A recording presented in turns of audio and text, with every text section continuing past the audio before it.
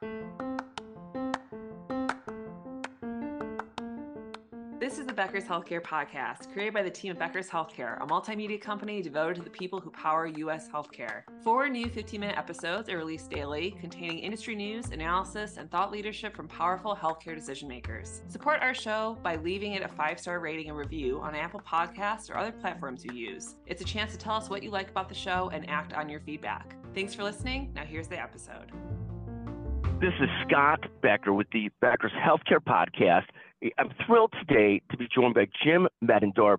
Jim is a brilliant leader in healthcare. He's had a magnificent career. Now he's doing a lot of work with systems on workforce and other issues. Jim, tell us a little bit about yourself, your background, and then we'll talk about what you're most focused on and excited about currently. Yeah. Thank you, Scott. Pleasure to be here with you. My background has been primarily in consulting for the better part of 25 years. I've worked for some of the big consulting firms, Kaufman Hall, Huron, et cetera. I have had several stints in health systems themselves, one, most recently as a chief strategy officer for a health system in Oklahoma. And my focus right now, really what I'm looking at is, as we think about the healthcare environment today and where we're likely to go in the next 5 to 10 years, there's an immense amount of change that needs to happen in the system for us to be, quite frankly, sustainable. So I'm spending a lot of time with a couple of clients right now looking at things around revenue diversification, workforce development, and not just the clinical workforce. It's also the support workforce and the administrative workforce. Thank you. And when you look at the big trends out there, I know this drives a lot of this focus. Talk to us about what the big trends you're watching are in healthcare in the greater health system universe. Sure. Yeah. So, certainly you have the pressures from the payers. And as we look at what's going on with the health system's margins and financial performance, it continues to be stressed.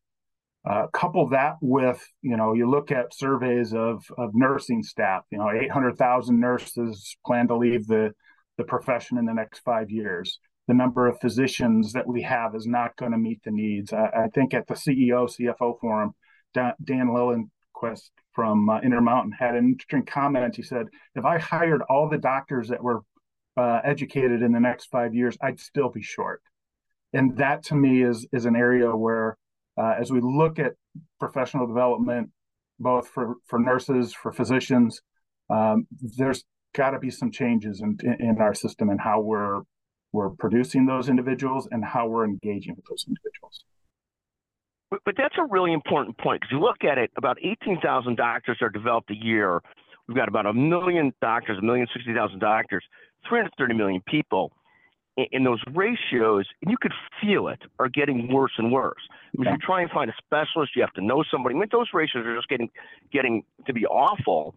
If you look at a place like Optum that already employs 100,000 physicians, they employ almost as many physicians as will be produced in the next 5 years. And Intermountain, like others, there's just not enough physicians to care for the population we have, let alone in 5 or 10 years.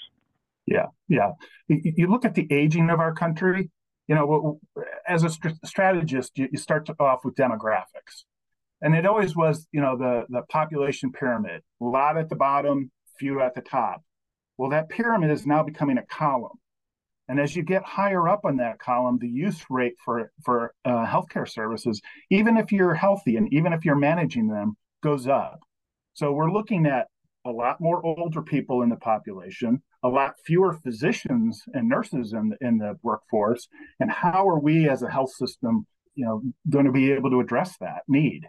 And to me, that's where I think there's a big opportunity. And any thoughts on how we address it? With technology fills some of those gaps, but at the end of the day, we really do need more doctors, more nurses, and we produce them so inefficiently in our country. We produce great doctors, great nurses, but at a pace that is so slow compared to some other countries. How do we solve some of that? Well, I think you're right. I mean, there's some avenue for technology improving the efficiency of our current workforce. And you have health systems and universities who are trying to work towards improving the production rate, I guess I'd call it, of physicians and nurses. But quite frankly, it's going to take everything. It's going to take technology. It's going to take an increase in production. It's going to take improved work-life balance for a lot of these people.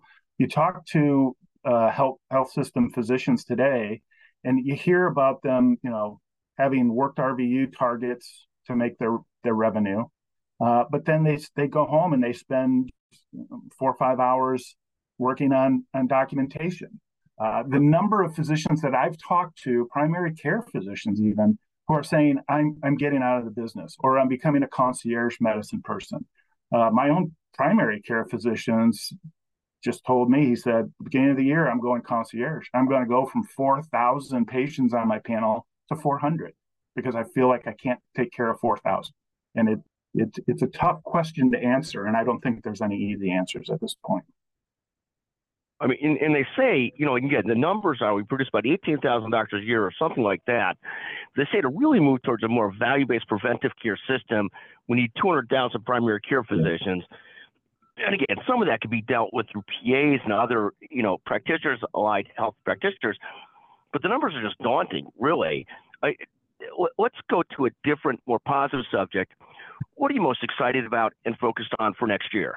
For the next year, what I'm working on right now, I'm working with a couple of clients around how do these health system and academic centers get more involved with communities to help towards that true population health approach. How do they engage with school systems to get staff, in the pipeline, get kids interested in their career opportunities within healthcare, and spending a lot of time with these organizations who have been very successful and quite frankly do very well today, to think about how do they transition going forward. Because you talk to the Intermountains, the Oshners, the others, they recognize that the way that they're doing it today is not something that they're going to be able to sustain going forward. And to me, there's a lot of opportunity, and I'm really enjoying engaging with community leaders, and helping them kind of work with these health systems and organizations to improve the lives of people, not just access to healthcare, but overall the general well-being of their populations. And take a moment, Jim. You're one of the brightest, most centered, well-rounded consultants that I've ever had a chance to deal with or visit with. How do people contact you if their system wants to work with you and talk to you? How do people get in touch with Jim Medendorp? Yeah, it's not easy right now. I'm working with a couple of other consultants that I've worked with in the past, but we're independent. People can find me on LinkedIn, can reach me through LinkedIn. I'm happy to share my email address with them at that point. To me, I'm being kind of like some of these concierge physicians, I'm being somewhat selective.